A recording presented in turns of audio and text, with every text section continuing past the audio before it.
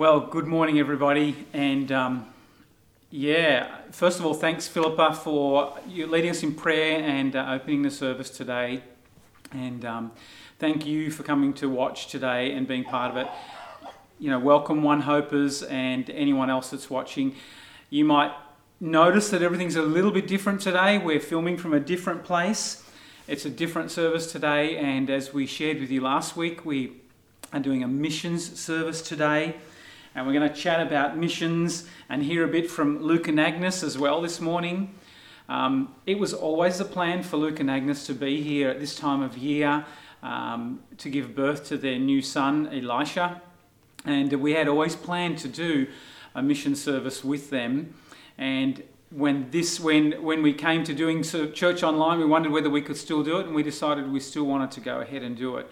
We still want to hear from them, but we still want to share the heart of God for missions. And I just thought at first, we've got baby Elisha here, and I know many of you are wanting to see baby Elisha, and so have a bit of a virtual look. You know, there's a bit of a tradition at One Hope. We have lots of babies that come to One Hope, and if you're a new mother that comes to One Hope with a baby, chances are you'll lose the baby at the door and you won't see it again till you go home again. Someone's going to come and hold your baby for the whole service. We can't do that right now, so those of you, and you know who you are, come and have a virtual hold now and see this wonderful gift of God that God gave Luke and Agnes. What a celebration, just even to see that and to be part of that. And we're going to hear from them soon. I'm going to share for a little bit and then we're going to talk with them and they're going to share with us. So we just pray that you would enjoy and just hear God's heart for missions through the things that we're talking about today. Those of you that know me know that there's two things that I love to talk about, and they're usually missions and discipleship. You know, I think that they are the key pillars of our call here as Kingdom people. And it's not like a 50-50, you know, I'm 50% committed to missions and 50% to discipleship. They're not just two things that I really like. Not a bit of this and a bit of that. They go hand in hand. In fact, discipleship is the mission, is missions. And, you know, I was thinking we just finished this series on Jesus' I am statements, and I don't know if you were watching and listening to some of those, but we just finished a whole series on the I am statements. Let me just read a few verses that we looked at in John chapter 15 for you now, just as we talk about how Jesus looks at mission and discipleship. So in John chapter 15, a few verses here from John 15 verse 12, Jesus said this to the disciples. He said, "This is my commandment, that you love one another as I have loved you. Greater love has no one than this, that someone lay down his life for his friends. You are my friends if you do what I command you. No longer do I call you servants, for the servant doesn't know what his master is doing. But I've called you friends. For all that I've heard from my Father, I have made known to you. You did not choose me, but I chose you and appointed you that you should go and bear fruit, and that your fruit should abide, so that whatever you ask the Father in my name, he may give it to you. These things I command you, so that you will love one another." And those verses are kind of really key for me in understanding a little bit more about missions, who a missionary is, and what discipleship is. First of all, who is he talking to? He's talking to the disciples. What's he talking about? He's talking about mission. He's been talking about that right through John. He's been preparing them. How is mission going to happen? And it's through discipleship. You go out and bear fruit. And we know what fruit God was looking for. He talks about love. He talks about loving one another. He talks about laying down your life if you love. And then he says, "You're no longer my servants, but your friends." And then he comes to that line where he says, "And you didn't choose me, I chose you." It wasn't a case of, well, you know, this seems like a good guy, let's hang out with him, or this is a good idea. He says, no, I chose you. You didn't decide that this might be a good life or a vocation or a career with great benefits. It might be a job with potential. It wasn't you that did that. I chose you because you are my friends. I love you. And love can cost, can't it? It will cost me. Jesus knew it would cost him. It will cost me. And if you love others like I do, then the inference is, then it's going to cost you. So Jesus here was preparing them to be followers, to be disciples. He was preparing them for missions. You know, and when you think about these guys were no model candidates, were they, for a team to build a movement that would have its roots in sacrificial love and sacrifice. If you were going to build a movement that was going to be all about love and sacrificial love and serving, and you were trying to build a team to build the church, people that were going to represent you into the future, you know, and across the known world or the world as it come, these guys were pretty unlikely candidates. They weren't models. You know, we've got a tax collector. We've got a tax collector who's hired by the Romans. We've got fishermen that are probably the bottom rung of the professional world, the tradies that are not really high in society. And then you have a couple of zealots. And the zealots were against Rome, and they would have hated someone like Matthew, who's a tax collector, who was hired by Rome. None of these guys would have got a second interview if you were putting a team together for your business. But Jesus said you weren't just chosen, you were appointed. There's destiny there, isn't it? Verse 16, chosen and appointed. There was a destiny on these guys. Jesus had Matthew 28 firmly fixed in his mind. Go and make disciples of all nations. How would that mission be expressed? Through discipleship. And I'm going to use these guys. I will use who I choose. And as they go and serve, they'll see me. They'll know me deeper. They'll grow in me. Right when they're in the thick of serving me, that's when they're going to grow. You know, this has always been God's strategy, right through history. Church mission is first and foremost about discipleship. And it's something that we need. As we go, we grow. You know, often we've used language in the past where, you know, the world needs the church to go into missions. Like, you know, the world needs missions. You know, actually, that might be true, but I think the church needs missions. We need missions. There's something about God that we miss if we neglect missions, if we neglect going and making disciples. There's something about a complete picture of who our God is unless we go and make disciples. Discipleship is also the DNA of One Hope Community Church.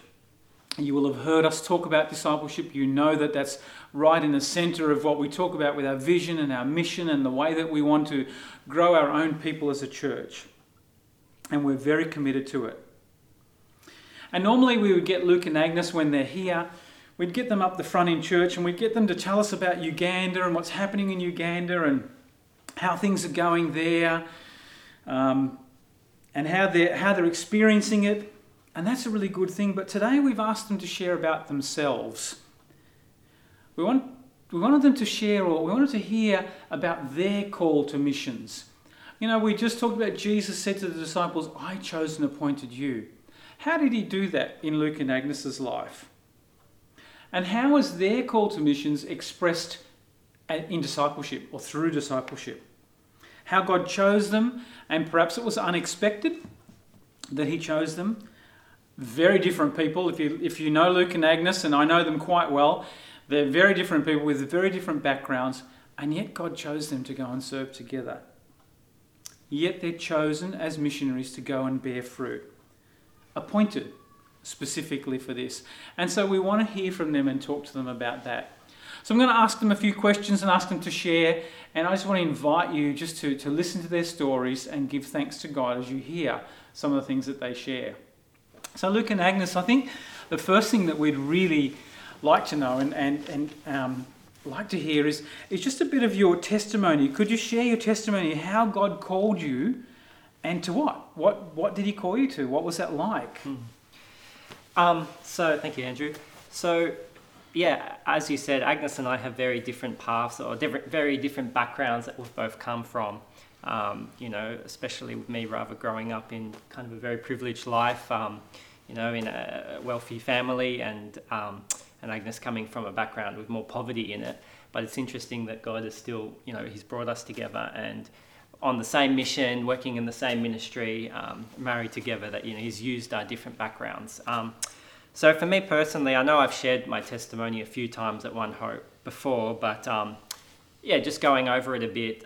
So I grew up here in Australia. I grew up in a very kind of a loving home, secure home, had everything that kind of I needed. It was a Christian home, and so I had that background. I was in the church as a child and also as a young teenager.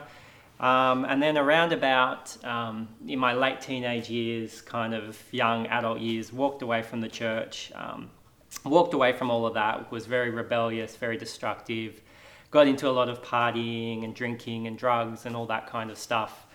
Life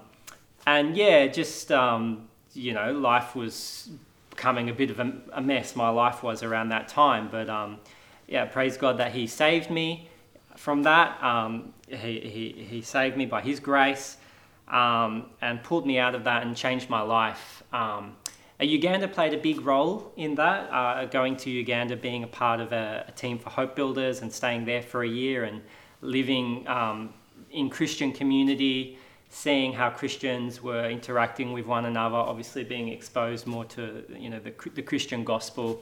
But I also want to say that my family background and having seeds planted in my life throughout was a big thing as well. As much as it was a born again experience, it was also a returning home experience in a way. I think that was important. So while I was in Uganda, I fell in love with the people there, especially I had a connection with young people, and also had that love for mentoring and discipling young people as I was also being mentored and discipled. And I think with my kind of background and kind of rebellious, destructive background, it kind of prepared me for working with a lot of young people who are going through maybe similar things or different struggles. A lot of young people over in Uganda, they can struggle because sometimes there might not be a lot of grace towards young people when they stuff up or when they do something wrong. A lot of them have felt strong condemnation, even in the church. And I find a lot of the time the young people there, when they mess up, they want to do the right thing. They want to change, but they just haven't had a lot of experience of someone coming alongside them and, giving them another chance. And I felt kind of my background prepared me for that. Probably have a bit more grace towards people, especially young guys, to give them a second chance. And so, I've been, since 2013, living full-time in Uganda with Youth Support Uganda.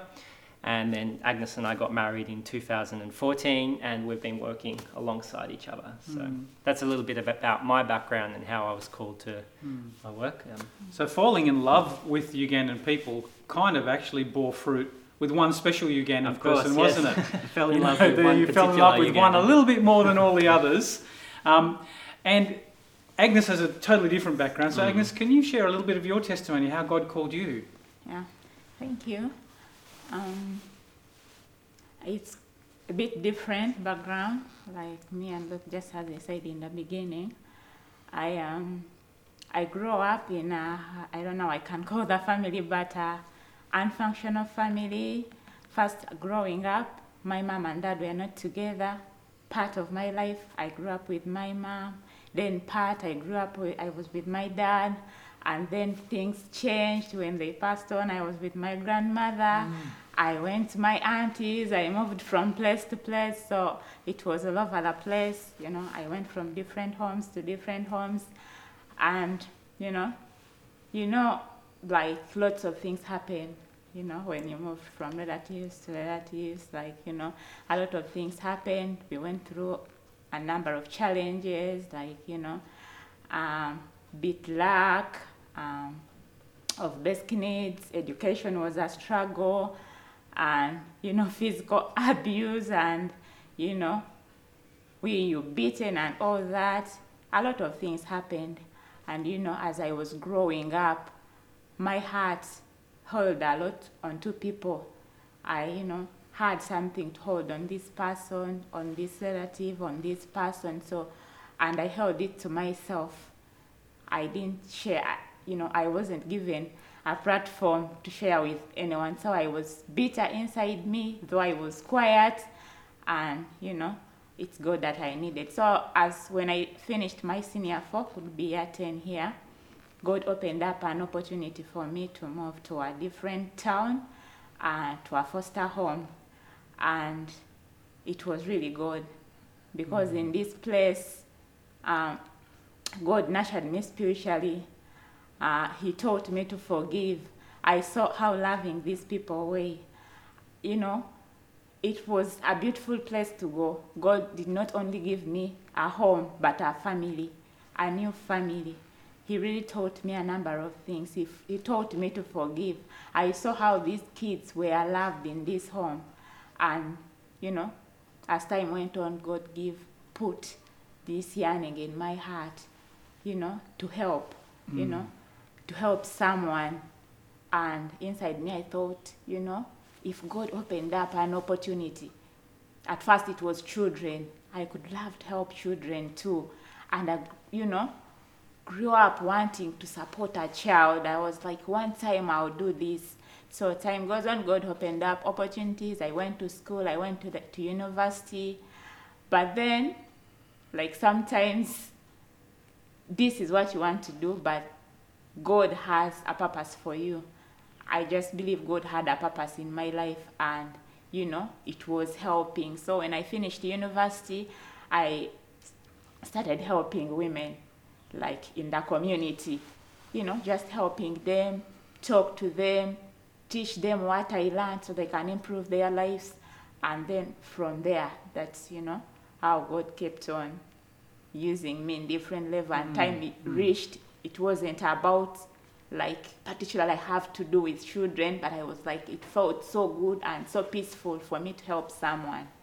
So that's when I met Luke, and it was really so easy for me to embrace the calling of, and joining in YSU, because it was, about helping, serving God, improve someone's life.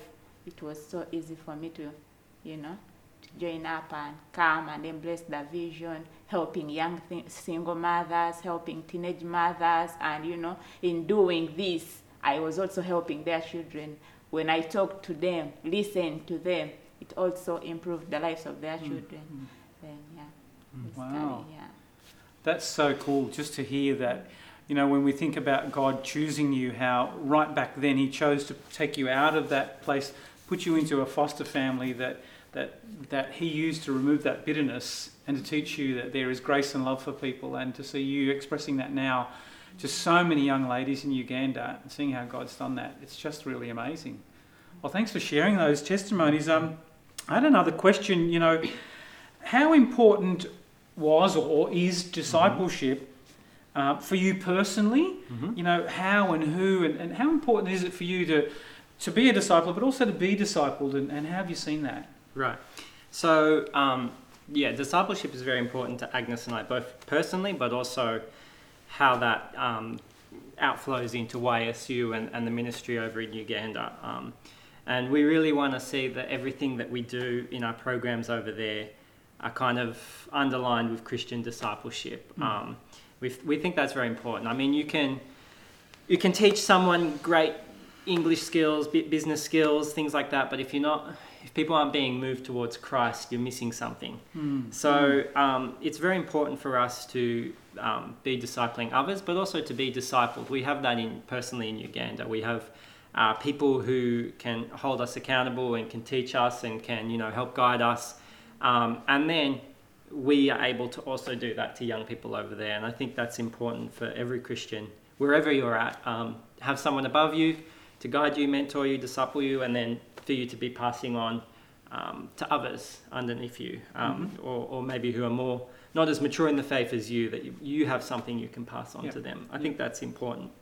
I particularly feel called towards young men. I work in Uganda a lot with the young men, obviously, can relate more with them, probably more comfortable with them, whereas Agnes is great with the young women. I think that just comes naturally, especially over in the culture over there. Yep. So how do we disciple over in Uganda or in our ministry? Well, sometimes it can be structured. Sometimes that means we have a specific program, a Bible study program, or a weekend youth program or something like that, and that works really well. But a lot of the time it's also kind of organic. So it means walking alongside someone in their life, or someone living with you in your home, or coming over for dinner, or spontaneous conversations that arise when you're going for a hike with a couple of guys or something like that. I find those moments for discipleship are just as important, maybe more than structured programs, though the structured programs have been very helpful for us to get in touch with new people. I also, something I was reflecting on is you often see in the scriptures, you see Jesus when he's discipling people, he has a large group of people following him that he's teaching to, and then he has this smaller group of the 12 disciples who's much more intimate. Indeed, yeah. And then again, you see he seems to be quite close with Peter, John and James, I think it is. So that's been a good model for us. Like we may have a group of maybe 30 to 50 youth who are regular on the weekends, and we can talk to them on the weekend programs and stuff like that. And then there's probably maybe 8 or 10 youth who might do part-time work for us, but we know them a little bit better, kind of a bit more involved in their lives. And then again, I'm very close to maybe 2 or 3 young guys, maybe like Solomon, who's doing studying at Bible college, or Mpimo, who's studying to be a doctor, who we really invest in heavily. And I think that model is good because it allows you to speak broadly to many people while not being so exhausted that I have to be so intimately involved in every single one of these people's lives. I mean, God kind of calls those people into your life who you specifically get involved with. And then one more thing I'll add as well is, for us personally, like in our ministry at YSU, we don't want to be a substitute for the church. We encourage all our young people to be plugged into a local church. That's very important for us. We don't want our programs to be their church fellowship. But that's why we work closely with churches over there, and we think that discipleship always needs to be connected to the local church body. Yeah. And when you think of the Ugandan sort of culture and the people you're working with, and perhaps maybe even considering the background, and it seemed apparent in our conversations, and we've seen before, why is discipleship perhaps the most important missions activity? There's lots of things you can do in Uganda. You can give food, you can education, and they're all necessary, and all sorts of traditional mission things. But why would you say in Ugandan culture, probably the most important missional activity is discipleship? So in Uganda, the church in Uganda does have a lot of strengths. I'd say one of their strengths is evangelizing. There's this real sense in the church in Uganda of wanting to win the world for Christ, being victorious for Christ, going out and preaching the gospel. That's definitely there, and that can result in a lot of evangelizing missions or crusades and things like that. On the flip side, maybe probably a weakness is discipleship, the day-to-day discipleship of helping people to grow in their faith with Christ. So, people may have the gospel preached to them at a crusade, but then they're kind of left not knowing how to daily grow, how to daily live as a Christian.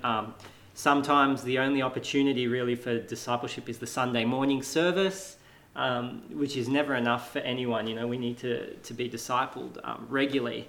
Some churches are changing, or some churches do see the importance of that, but I have seen that they struggle to know how to do discipleship outside of a structured program. So yes, you'll have your Wednesday night Bible study or your weekend youth fellowship, which is great, but sometimes there's not a lot of inviting them alongside to teach it, like especially young people, how to live, how does the Christian life work, and that's really important.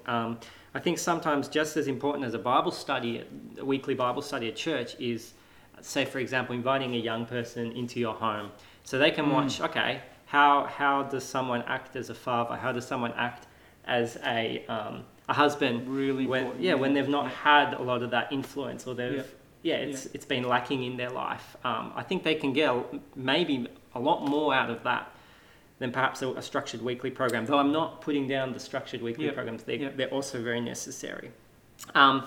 Discipled Christians change communities. A Christian who's heard the message and say, "Yep, I've accepted Christ," but then they're not discipled. They often in Uganda you see them living in ignorance. Living in ignorance means they're often living in sin.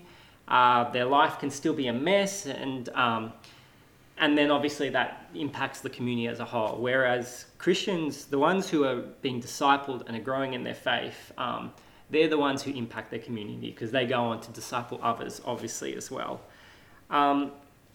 I will say that as well, with discipleship, a lot of the time we think of discipleship as, okay, you come and watch me as I live like Christ. Watch how I do it. But I found particularly something that's been very powerful over there is showing young people repentance. So in Uganda, there's a bit of a culture of authority, and if you're in a position of authority and you've messed up, to go to someone who would be considered below you or under your authority and apologize to them, that just doesn't happen. Mm-hmm. So the times where maybe I have been too harsh, or I've gotten frustrated at a young person and spoken in anger at them, and then come to them and said, you know what, that was wrong. I'm really sorry about that. I apologize that I hurt your feelings.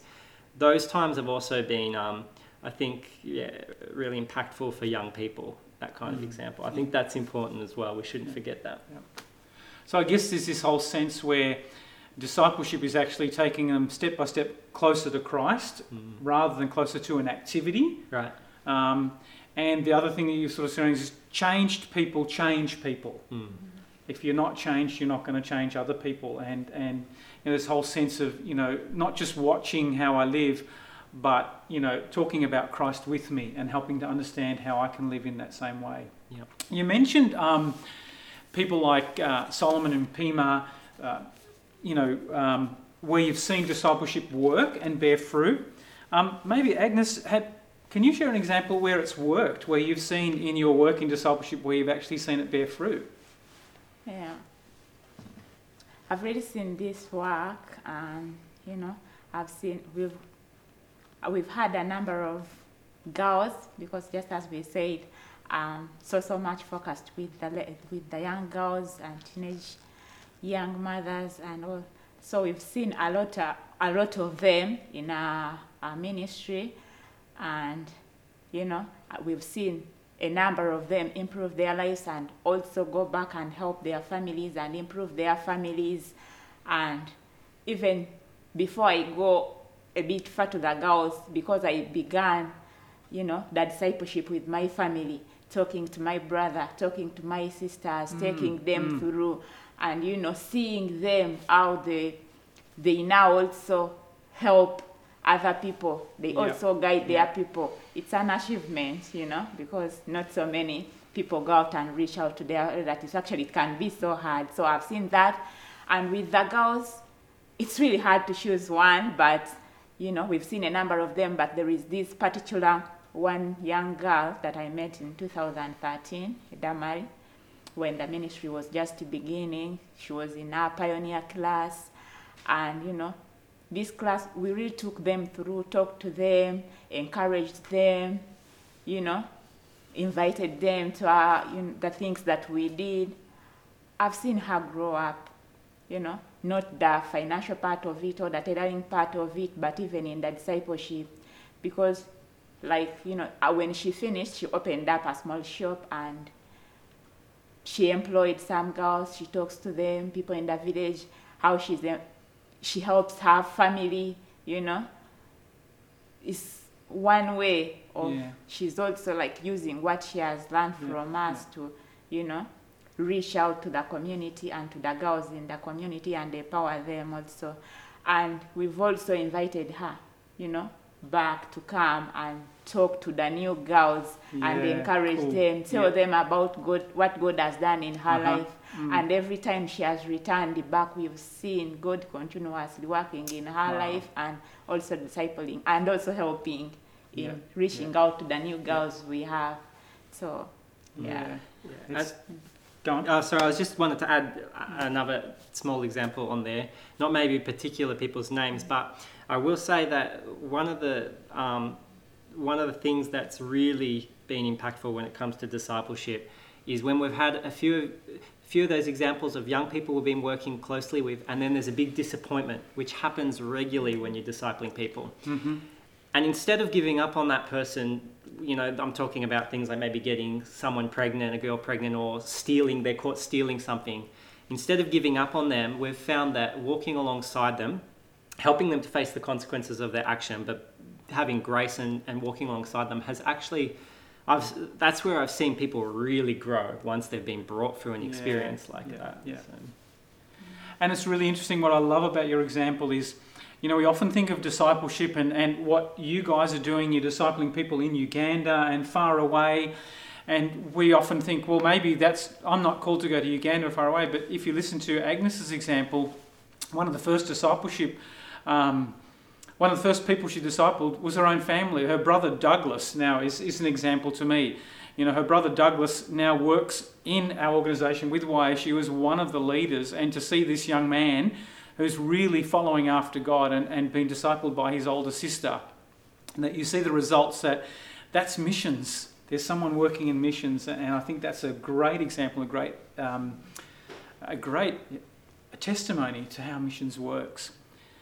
So this is missions. We often talk about mission. We think of a missionary that's wearing a strange suit and a funny hat that's in the middle of thousands of kids, and they're definitely missionaries. But what I want us to understand is that ordinary people like this, God chose and calls to missions, and missions looks like that. Looks like living your life, sharing what the change that's happened in your life with other people. And so I started saying, but my passion is missions and discipleship, and One Hope, as you know me, I can't not wrap this up by saying, what about you? You're a normal person, I'm a normal person. When you listen to this, God's calling you to be a missionary. And maybe you're thinking, well, this is not for you maybe, or, missions is only for special and religious people, that speak the right language, or perhaps you think, well, I don't really know enough, or I'm not good enough. Maybe you're even scared when you hear some of these stories and when you think, wow, I'm scared to do this. Or I'm too different. I'm not like other missionary type people. When I first met Luke, I probably wouldn't have put him on my list as potential missionaries. He turned up at my door in the middle of winter with dreadlocks in bare feet. Wasn't quite what I had in mind at the time, And perhaps you're thinking, I'm not the missionary type. You might be thinking, well, I'm saved and I'm a friend of God, but no, I could never, and fill that in for yourself. Or you might be thinking, well, I have dreams and I've made my decisions and plans. I know what I'm doing with my life, I don't need God to come and say, well, I chose you to do this or that. It takes all kinds of different people. You might not think you're the typical missionary person. You might not even know you're thinking about it. But let me just share a couple of examples with you that might just smash your theories of who could be a missionary or what type of person God calls. And I think I'll start with myself. When I was a young, in my early 20s, my dream was cars, and I was in the motor trade, and and actually before that I was going to be a fireman and a policeman like every young guy was going to be. But then I was going to have a car dealership, and I was going to get wealthy, and I was going to go into business, and I certainly wasn't expecting to be called overseas. And that's where I ended up. And I certainly hadn't planned to be a missionary or in ministry. But when we were overseas, we really experienced God calling us and saying, I chose you to go and bear fruit. Another example I want to share with you is a friend of mine. His name is Ed. He's been in Youth with the Mission for 42 years.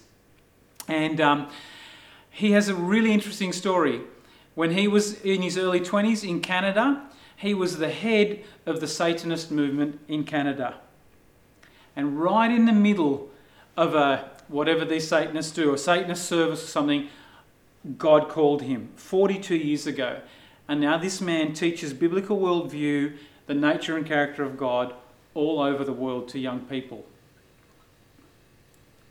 I would never And he would never have thought he was a missionary. Another young guy that I knew, his name is Jan, or John in Holland. And I met him many years ago, and he was a young man, and he was a football hooligan.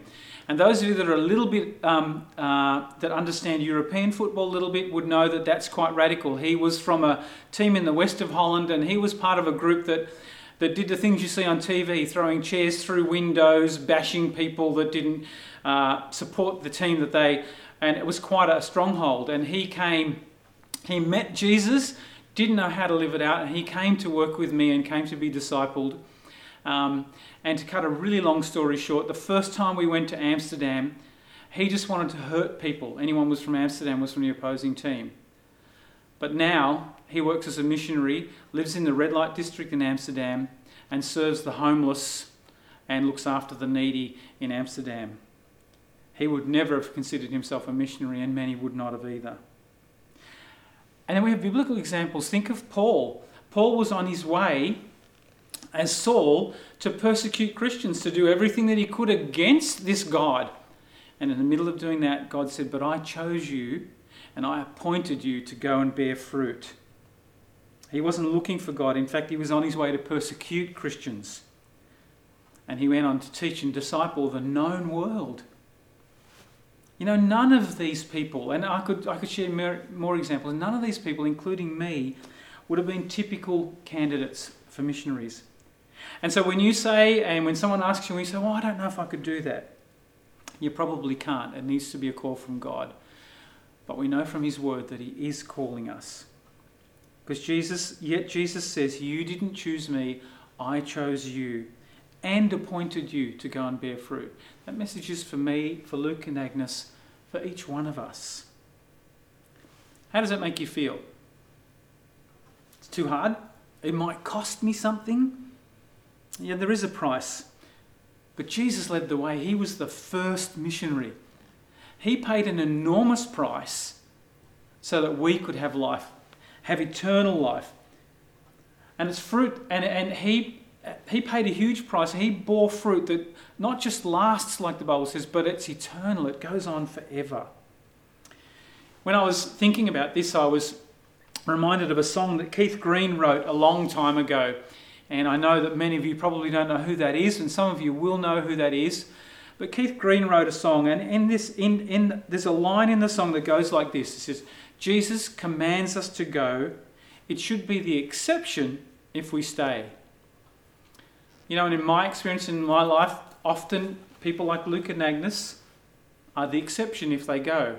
And we kind of figure we're supposed to stay. Keith Green was suggesting perhaps we're supposed to all go, and it would be an exception if we stay. Go might not be overseas to Uganda or to wherever.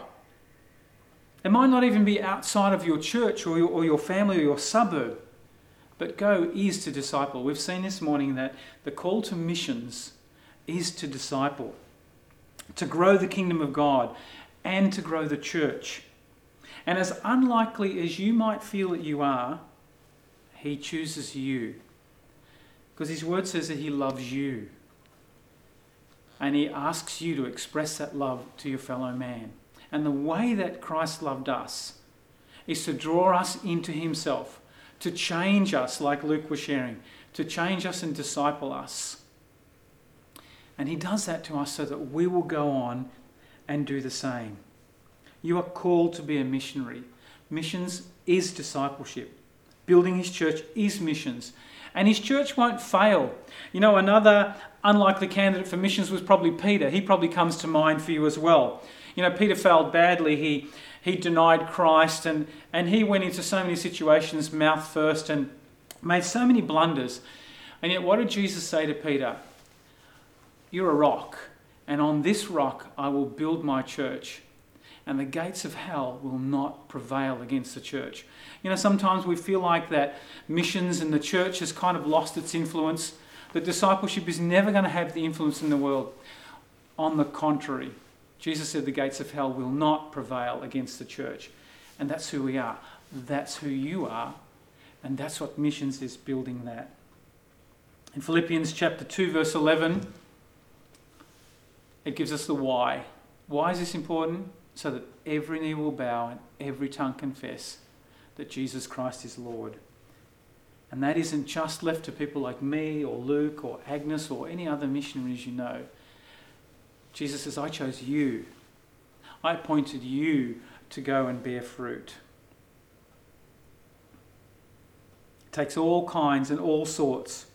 So can I encourage you to consider whether God might be speaking to you this morning? We didn't want to just do this because it's a cute way to draw Luke and Agnes into our church community and service.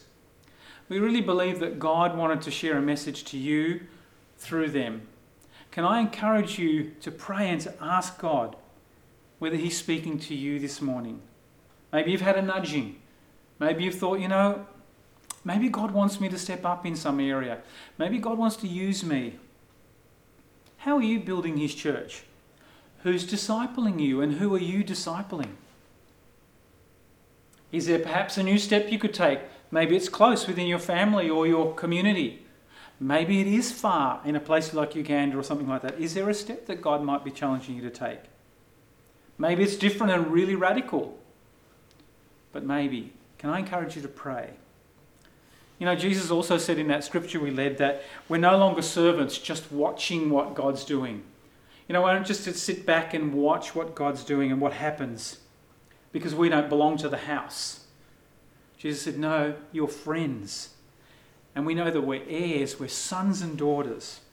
We love what our Father loves. We do what our Father shows us to do. We can help.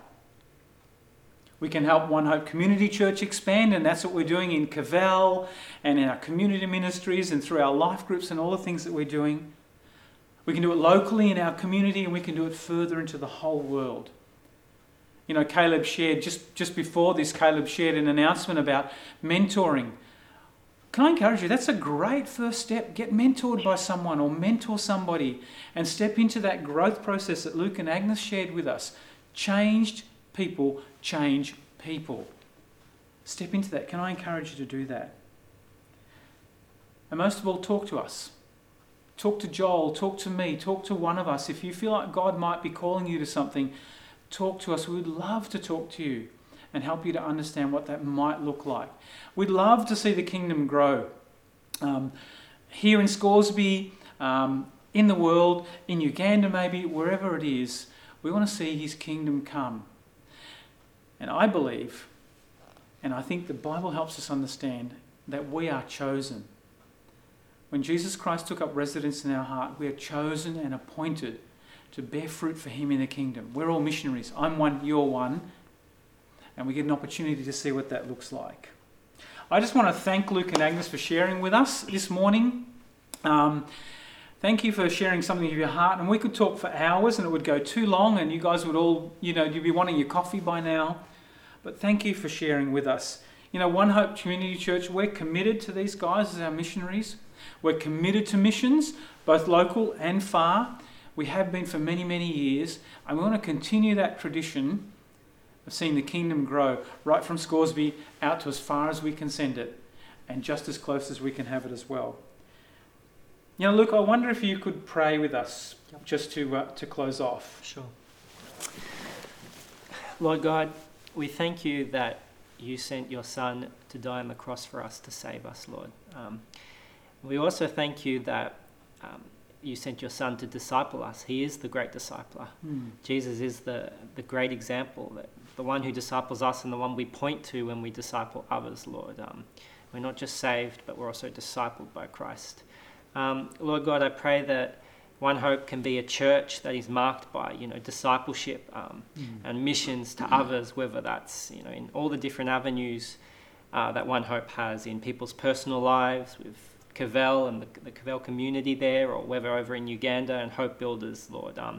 The church would just be marked with a passion to disciple others in following you and growing in you, Lord. And I pray that you'll bring opportunities into people's lives. If they don't have that currently, Lord, that you bring opportunities for people to disciple them and them to be able to disciple others, Lord. And that can be in so many different areas, whether it's just, your own family and children or friends or co-workers or maybe overseas or in another state, Lord. We just pray, that you give these opportunity to people and you give them a passion and a hunger, and that it'll be something that's focused on you, Lord Jesus. Not that we want to look great and be performance-driven, Lord, but that we want people to come closer to you and experience your love and your grace. Yeah, we pray this in Jesus' name. Thanks, Luke. And you might have noticed that before this, when Philippa shared with us, that we didn't have an offering. And I wanted to do that now, and I thought it would be, we thought it would be really appropriate to ask you to consider to make an offering to the work that Luke and Agnes are doing and that Hope Builders is doing in Uganda. We know that it's bearing fruit. We know that as we take people in to the community at youth support and we disciple them, we know that it bears fruit for the kingdom, but we also know that it costs. And, on the bottom of the screen, you will see the information. Can I encourage you, challenge you even to give to the work over there, to give to see the kingdom grow and to contribute to this work. It's valuable work. We've got testimony after testimony of changed lives and we see the kingdom growing, and I want to be a part of that, and I want to challenge you to be a part of it. So, the details below tell you how to direct debit. If there are other ways you want to give, please feel free to contact us. And if you don't get the information down on the screen, you can go to our webpage and there is a giving link and you'll see there how to give. Thanks for listening today. Thanks for being part of church today. We look forward to seeing you again next week. Next week is Mother's Day. Heads up, fathers. Schools in Victoria aren't going. Your children aren't going to buy some piece of craft at a school market, so you're it. So make sure you're looking after the mothers, and we look forward to celebrating next week with mothers and also with each other as we look into what God has to say to us next week. Have a fantastic week.